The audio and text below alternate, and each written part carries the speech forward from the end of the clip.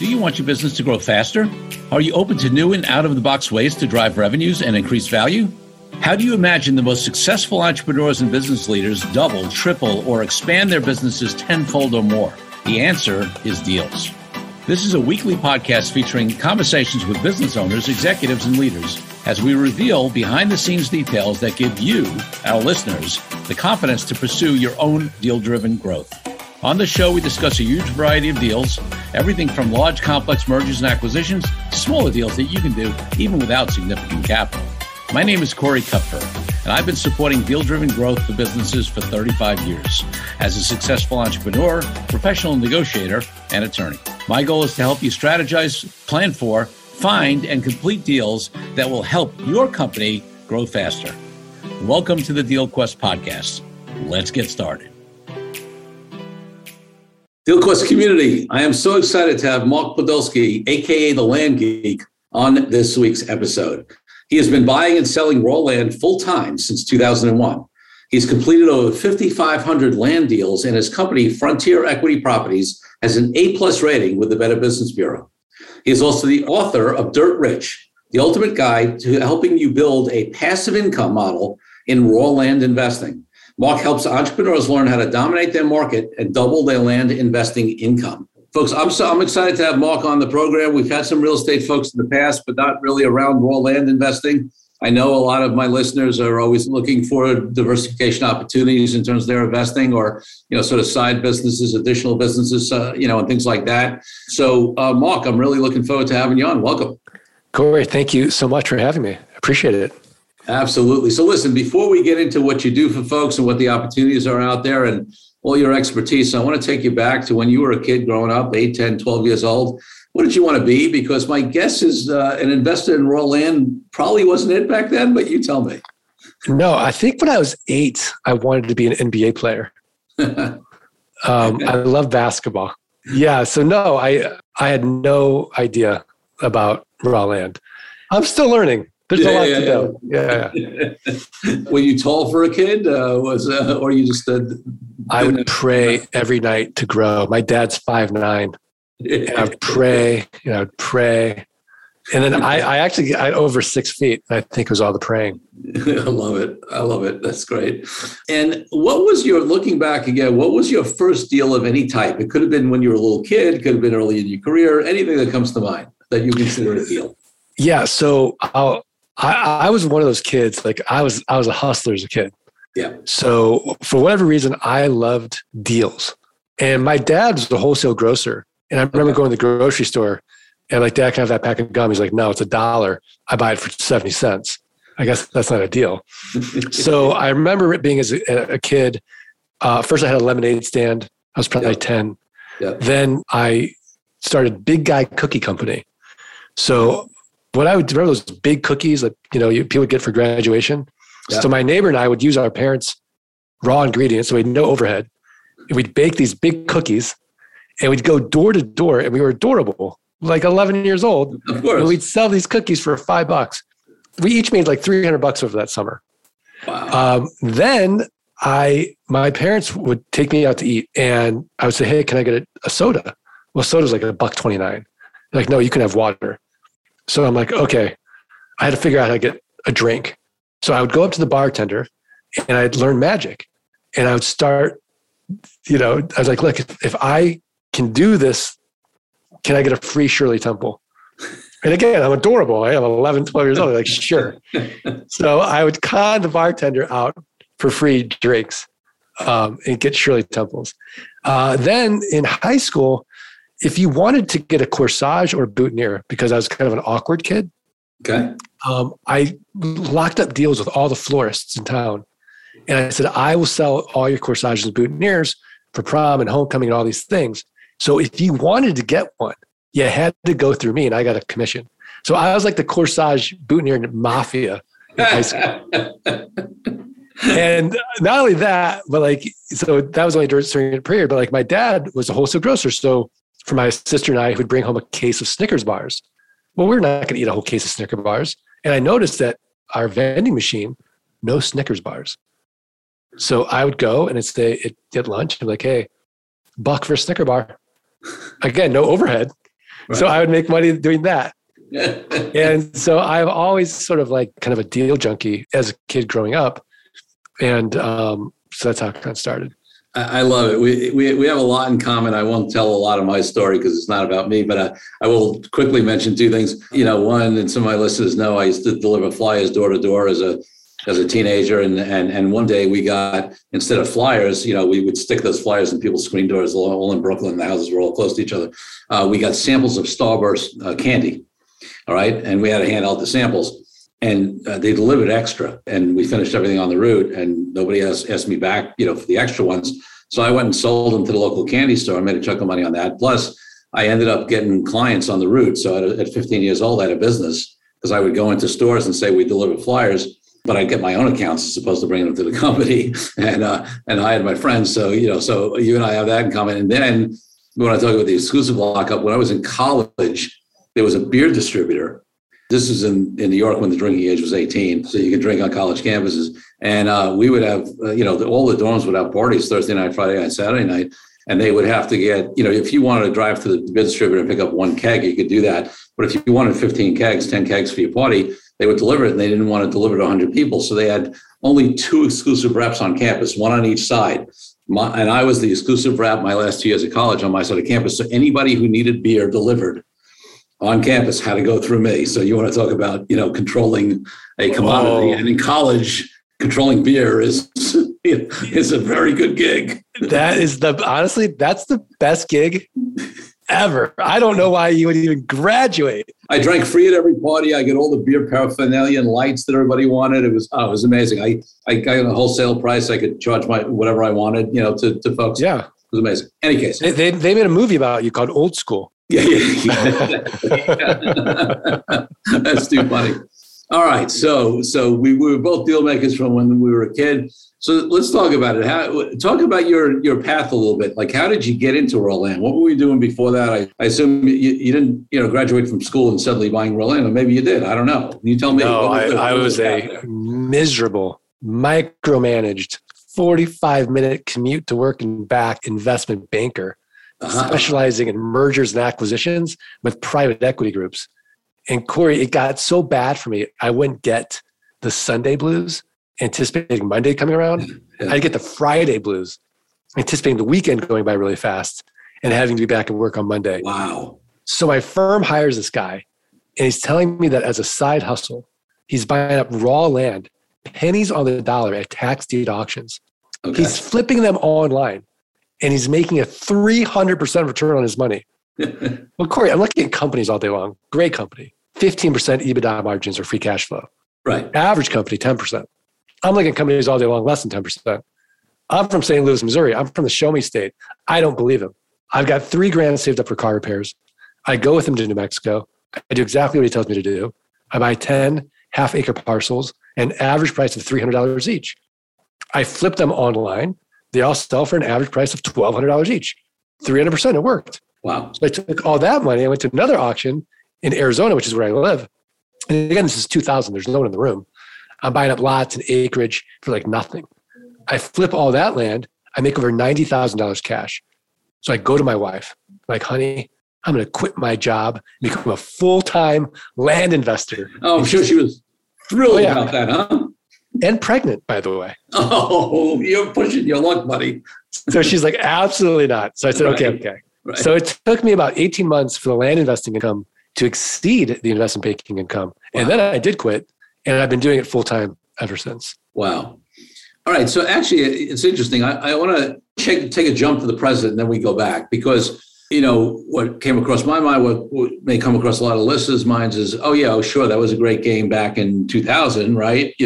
Things were cheap, but like, isn't all the land gone now? Isn't it much more expensive? You're obviously still in the business, so I assume I know what your answer is going to be. Well, let's get that objection potentially out of people's minds. What's the current situation? Is that still doable?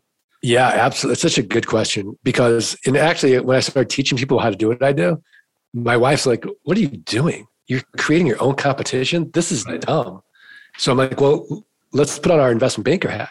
How big is the market? Mm-hmm. So there are billions of acres of land for sale in this country. Wow. There is no one doing it. There's no private equity groups. There's no hedge funds. It's, a sexy real estate niche you could think of.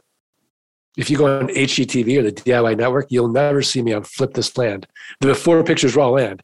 The after pictures raw land. Right. It's not good on TV, right? It's not good on TV. It's not sexy. And so, I remember thinking in 2002, because our average margin is 300 to 1,000%. And I remember thinking, there's no way these margins are sustainable. One day in the future, you're looking at a 30% gross margin business. The margins have remained the same. Wow. The inefficiencies in the business have remained the same. No one knows the value of their raw land. Wow. No one. It's literally what a buyer and seller agree to do still.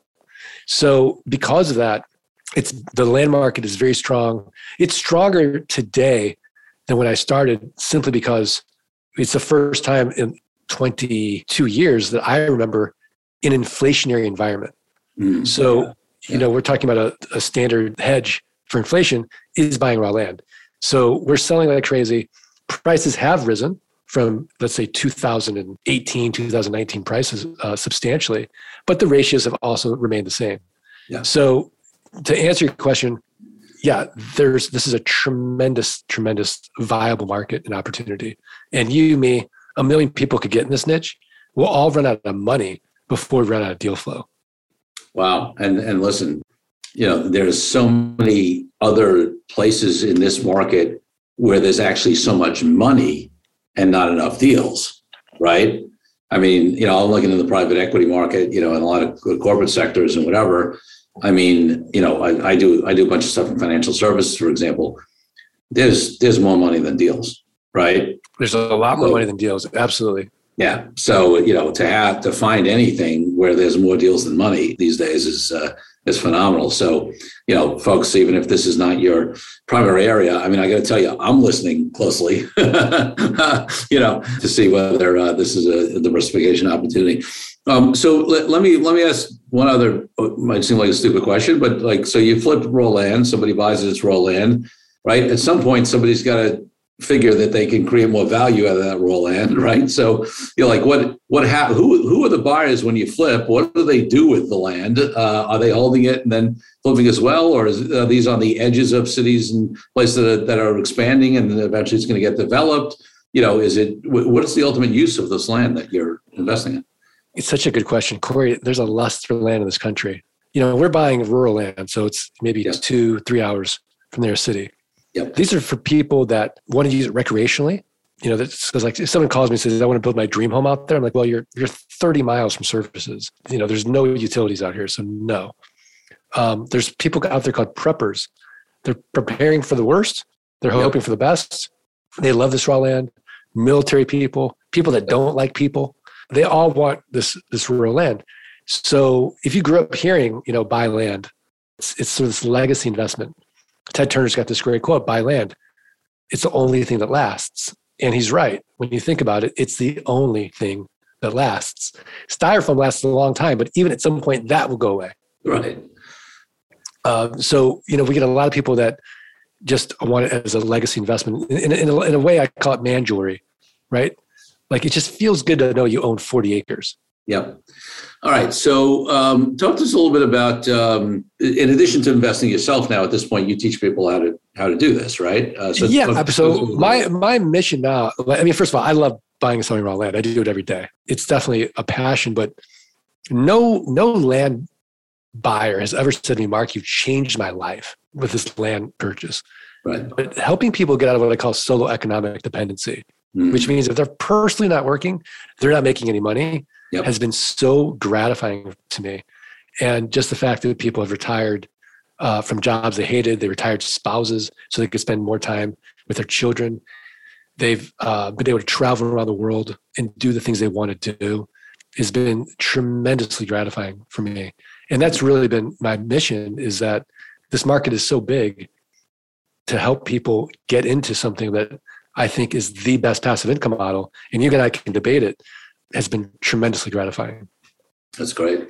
So talk to us about, listen, obviously, on a podcast, you're not going to, I'm sure your training programs are extensive and there's a lot involved in them, but give us some of the highlights of what are the highlights about being in this kind of business or investing in it? In terms of, obviously you got to be able to find the land, you got to be able to value it, you got to be able to know you can sell it, you got to be able to, I'm sure there are factors involved in evaluating the land itself. Talk to us about some highlights, in the various areas if you're going to be in this kind of business.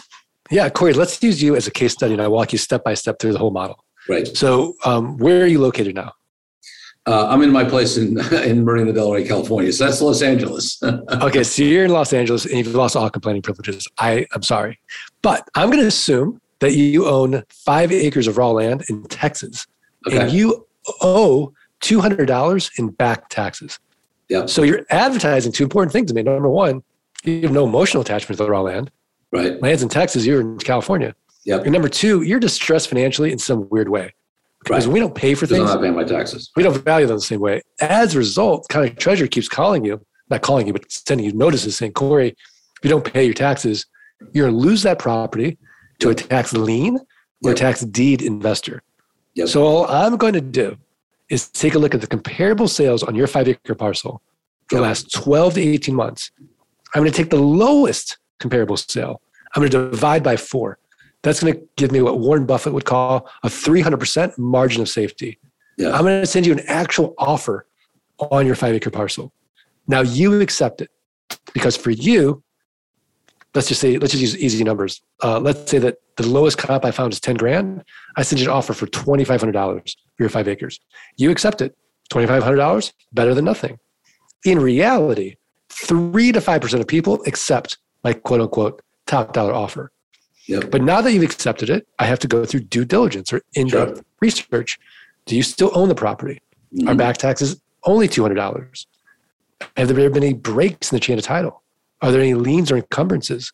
What are the restrictions? What's compelling about the property? What's access like? So I have this whole big checklist. I outsource this to my team in the Philippines. It costs about $11. They're connected to an American title company. Mm-hmm. And as they're doing their due diligence for me, they're getting me the plat maps, the aerial maps, the satellite maps, everything I'm going to need for my buyer, for my marketing package. Let's assume everything checks out. I buy the property for you for $2,500. I'm going to sell this property 30 days or less. I'm going to get cash flow like a home. So Corey, I have a built-in best buyer. Do you know who it is? Tell me. The neighbors. I'll send out neighbor letters saying, hey, here's your opportunity. Protect your privacy, protect your views, know your neighbor. Oftentimes the neighbors will buy it. Now, if they pass, I'll go to my buyer's list. They pass there. I'll go to a little website you may have never heard of. It's called Craigslist, 10th most trafficked website in the United States. I'll go to another one. I know you've heard of this one. It's called Meta or Facebook, buy-sell groups, the marketplace. And then I'll go to the lands, landmodo.com, landsofamerica.com, landandfarm.com, landflip.com, landhub.com. So these are platforms where people buy and sell raw land. But the way that I sell it is where the magic happens. I'm going to make it irresistible. All I'm going to ask for from somebody to control Corey Kupfer's 5-acre parcel of land in Texas is a $2,500 down payment. And then I'm going to make it a car payment. Let's say you're going to take a down payment that covers that gets you even on your investment. So you got, so you're good there. So everything else is gravy. And then I'll take a car payment. Yeah. Let's call it a Honda Civic, $299 a month, 9% interest over the next 84 months. So it's a one-time sale.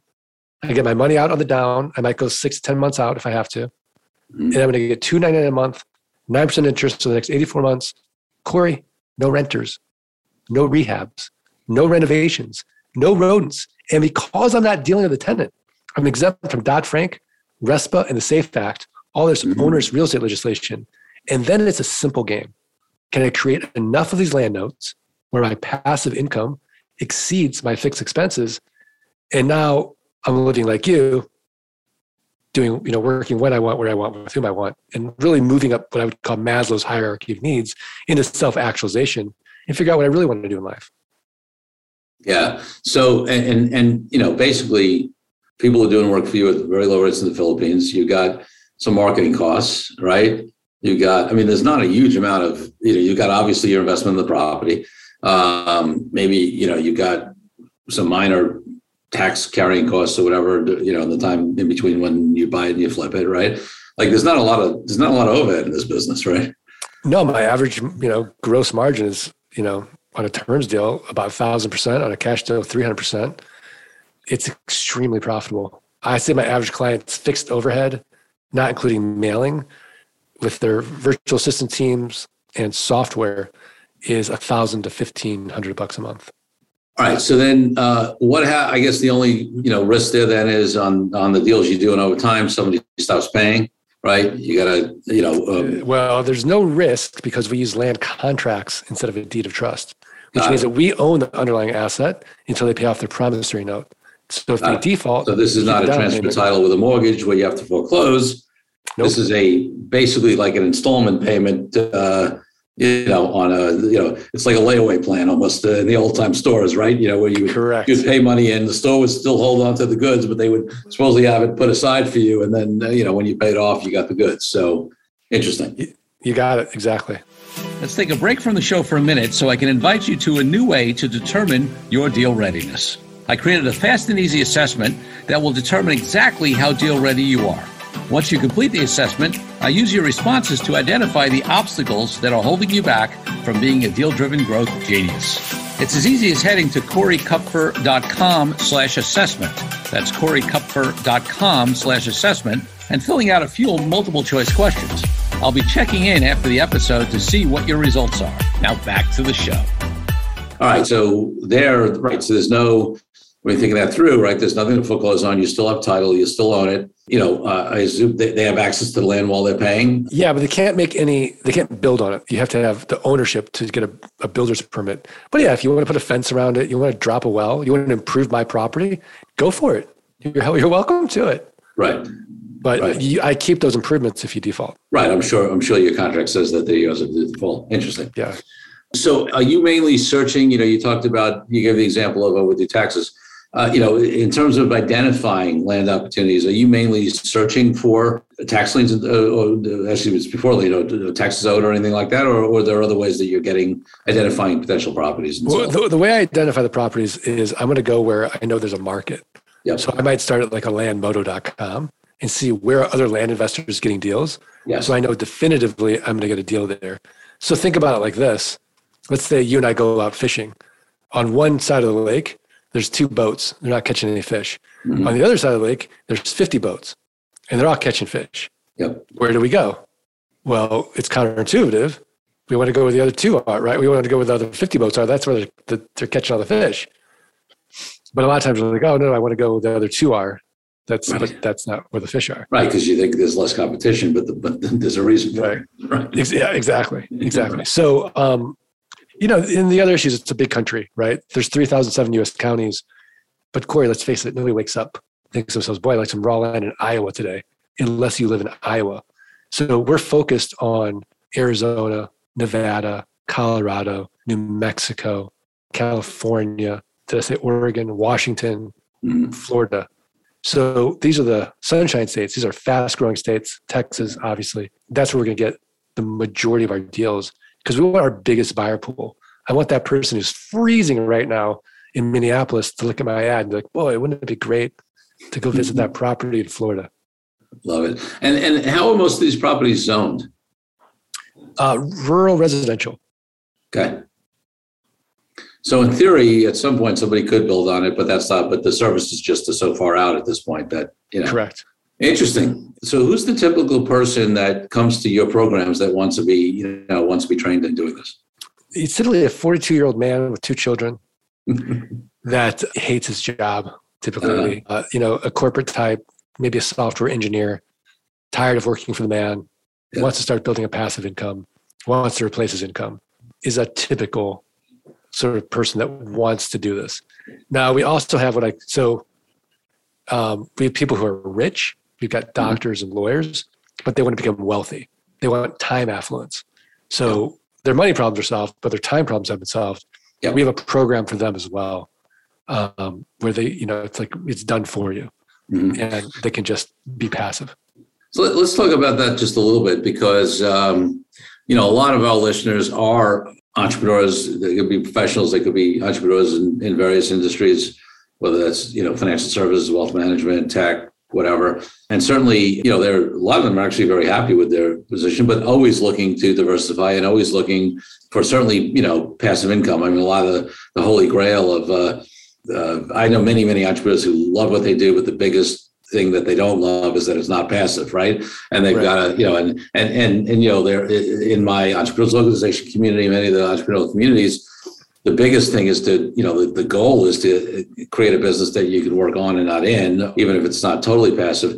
So people have that mentality, even if they're more successful and looking for opportunities there. So like at a high level concept, what they're basically doing is they're investing in a fund or something or in. Correct. Okay. That you are, that we're managing. That you're managing and making those investments.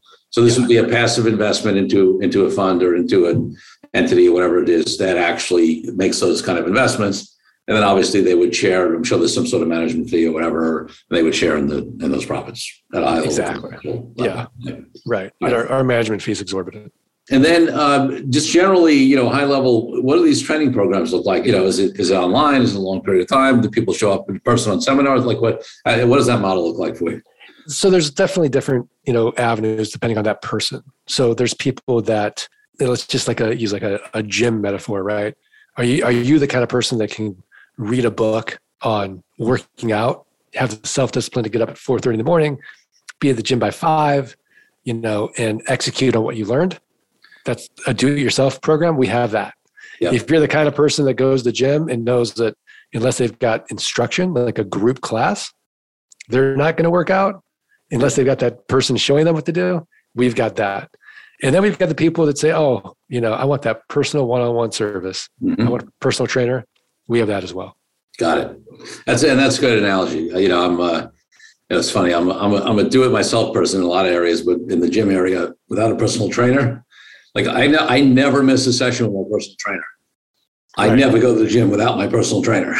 Yeah. I mean, and this stuff is, it's a simple model, but nothing's easy. So having that accountability is really, really helpful.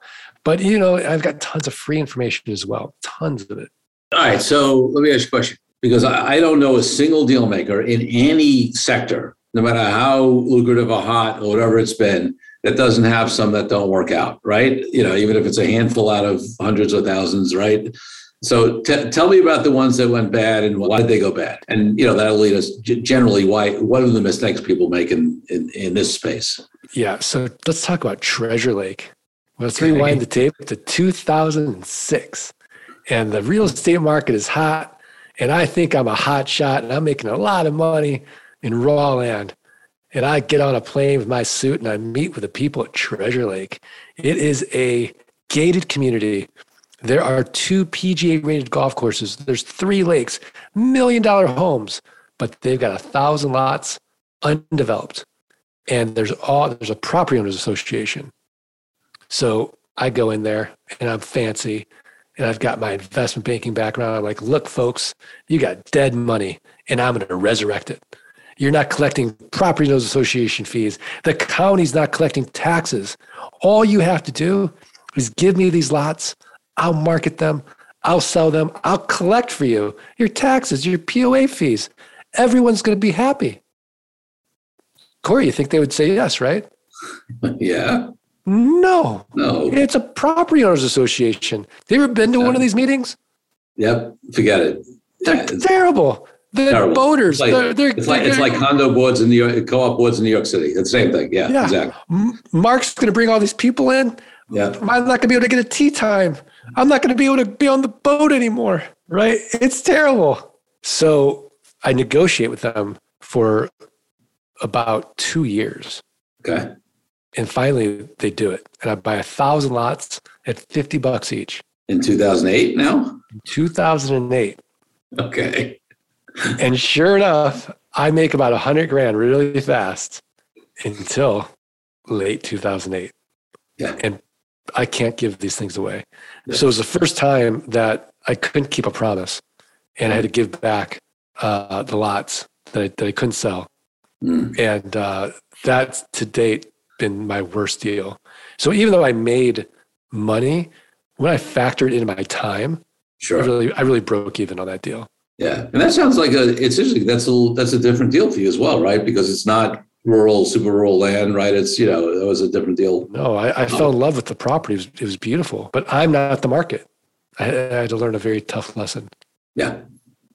Now on the more typical stuff that you do invest in now, that you train on and whatever, what are some of the mistakes people can make in investing in that more rural, land? Yeah, it's hard to make a mistake, actually.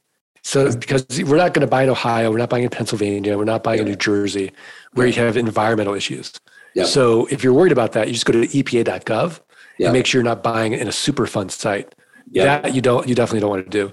The biggest mistake I see my clients make is they buy a piece of land and then they stop their mailing because, well, they just bought a piece of land. I'm not going to buy any more land till I sell this piece. Right. Maybe Mark is full of it. Maybe it doesn't work. Right. So then they sell the land and then they're Chick-fil-A with no chicken. Right. And it's about a 6-week process now to get their deal flow going. Right. So I would say never stop mailing is one of the biggest mistakes I see people make. It's just keep that deal flow coming. Keep that deal flow going. Yeah, got it. Interesting. So, what else have either on the positive or side or the tough lesson side, have you learned along the way that would be helpful for folks who are thinking about this market, or even some of this relates to general deal principles, right? That could potentially apply in any kind of deal, maybe. So, anything come to mind? Yeah, I mean, I remember, out of my investment banking job, right? I started doing what I called a business, but I was doing everything. Yeah. So I go to coffee with my mentor, Ori, and Ori had just sold his company for $360 million to Experian. And I'm telling him about my business. And he's like, Mark, stop. He's like, you're insulting me. I'm like, what are you talking about? I was like, please stop calling this a business. He's like, you've built yourself a nice job. Yeah. But what happens if you die? What happens to your family? Does your so-called business continue to run? Right. And I'm like, no. So he helped me get out of the business, sort of E-Myth style, setting up systems, processes, software, automation, and then using 3 leverage points, right? Other people's time, other software, and other people's money. Yep. And so that's really where, the business has evolved today as myself as an entrepreneur and thinking about the world in that way, having this philosophy. I can always make more money, but I can't get more time. What's going to save me time? Yeah, and I got to tell you something. As for those of us, that's true for myself. It's true for a lot of my clients who are blessed enough to run successful businesses. That time money arbitrage, really, really, really shifts. I mean, I just was on a conversation. I had a conversation with somebody yesterday. Was doing well, and was like exhausted, right? Totally crunched, just exhausted, right? And I said to her, she said, Corey, you seem to like have all this stuff you do, right? You run a law firm, you have a podcast, you're a professional speaker, you wrote a book, whatever, like, how do you do all that? And I'm like, team, like people, other people, right? There's a reason why I wrote my book the way I wrote my book, right? I went to, again, the time money arbitrage, right? I went to a hybrid publisher where I cut him a check for $35,000, right? I paid my publisher. Why did I pay my publisher? Because, and the paid publishers, they do everything for you except for write. I mean, they even had a Talk Your Book program where the initial draft of my book, because I used to do talks on negotiating, right? I just spoke it out and a writer gave me a draft. Now, the difference that I spent a lot of personal time rewriting that to have it be not some mediocre piece of garbage and something that really reflected me, because that's what I wanted. But the point was, I got that initial draft. Even more so, they handled all the copyright, the ISDN numbers, the publisher, the distributing, the printing, the cover art. They gave me, whatever, right? That's just an example. I've got teams in my law firm that do, other people do 85% of the work, right? So, the ability to, as you in any business, as you come along to get that time back, and and if you're fortunate enough to, it's not the only answer, but certainly throwing money at a bunch of stuff can help, Yeah, absolutely. And I think it's one of those things where you just have to do it, and you have to have faith that people really want to do a good job. Yeah. I think Chris Ducker in his book Virtual Freedom he calls it Superman syndrome, thinking that only you care enough and will do a great job with each part of your business. It's just not true. Yeah. And we're so blessed now to have access to global talent. Yes. And literally, like, I mean, I think in the world of who will do this, not how will I do this. Yeah. And one of the things that I wish I remember who it was. It was another Entrepreneurs Organization member who gave a talk one time and who had grown their business significantly, sold it for like 60 or 70 million bucks. And, was asked some of the, secrets, so to speak. And they talked about this idea of, hiring people in delegation and that exactly what you were talking about, how people are afraid. And what they did was they established a mantra where they said, if somebody can do it 80% as good as I can, I'm going to hand it off. Right. And what they said was that, it's just, first of all, sometimes we just have unreasonable expectations and you can't grow if everything's got to be perfect. But the second thing is somebody challenged them on that and said, in my business, like I could say that as a lawyer, right? In my law firm business, 80% would not cut it, right? I'd be brought up for malpractice. Clients would be miserable, whatever.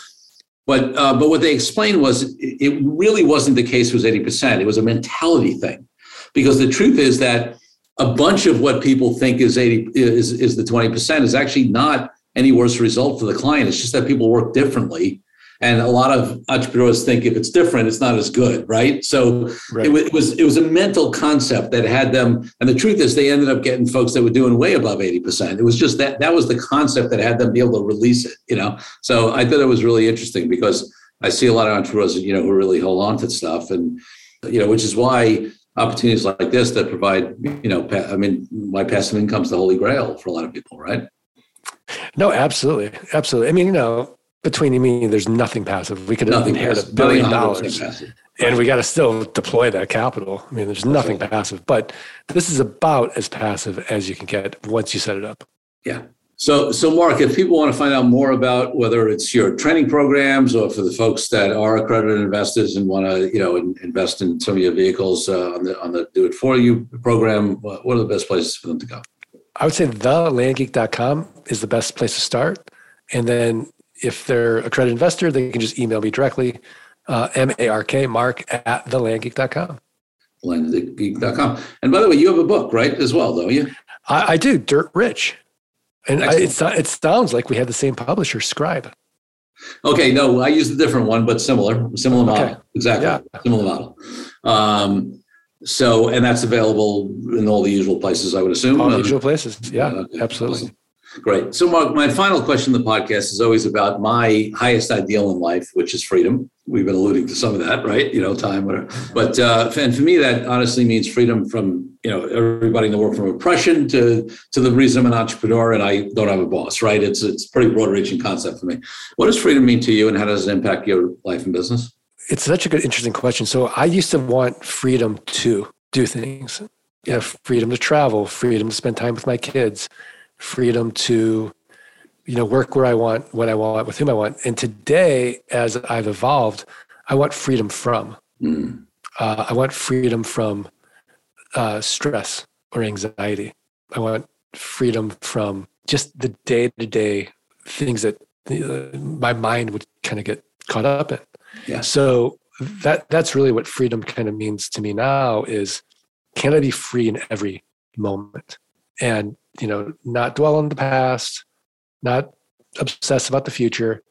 Can I enjoy each and every precious moment? Because that's really all I have. And to me, that's really total freedom. Mark Podolsky, thank you so much for being an amazing guest on the DealQuest podcast. Thanks, Corey. Thank you for joining me on this episode of DealQuest, where we help you understand how deal-driven growth can be your ticket to freedom. I want to invite you to a unique way to tap into the wisdom and experience of the DealQuest community. Join the DealQuest Deal Den Zoom calls, a free monthly 90-minute mastermind.